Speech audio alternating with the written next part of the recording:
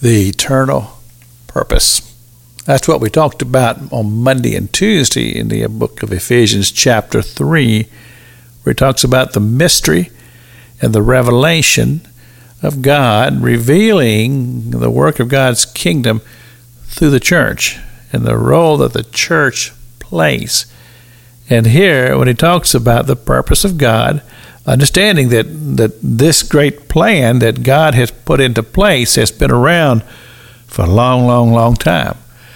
From the time that God first created the earth, and he created man, and then he said it's not good that man should live alone, and so he created the woman.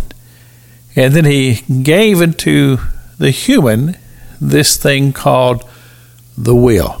And so we understand that the man or the woman would follow God out of a free will, and then that relationship was built. And of course we know that man failed in that endeavor, and he failed and transgressed, and then God had made the way for man to once again be restored. Exactly how God brings it all about, still mysterious.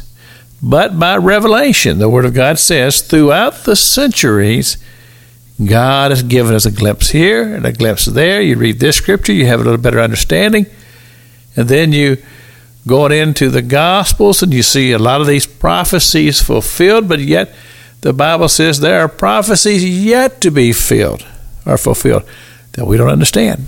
We don't understand it. We don't fully comprehend it. Many do. You have many, many teachers teaching on the book of Daniel, on the book of Revelation. We have all of these wonderful teachings, but still much more to learn, much more to understand.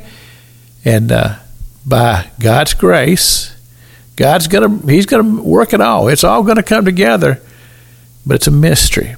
And that's a wonderful thing about this mystery, is that the more we study, the more we seek, the greater we'll have an understanding of what it is. But the biggest thing it does, it causes us to prepare ourselves for what God has laid out for us in the future, to make the right preparations. And of course, the parable that Jesus gave us demonstrates it so very, very well when he talked about the virgins who that they were there waiting for the bridegroom to come. Some had prepared well, some had not. Those who had prepared well were left out. And so it just speaks to us as this whole thing about understanding that God's kingdom is still in motion. It hasn't all happened yet. We're still writing the chapters. When God in his time, in the fullness of time, the scripture says, God will bring it all together, and those who have been faithful will be a part of this glorious kingdom that God is still in the process of populating and building. And yes, it is mysterious, but by revelation, we understand more. And that's my admonition to the church. Church, we need to be vigilant. Church, we need to look up and be aware that God is working his plan. He's bringing it all together, and we need not be caught short. It's Pastor Jack King with the gospel on the radio broadcast.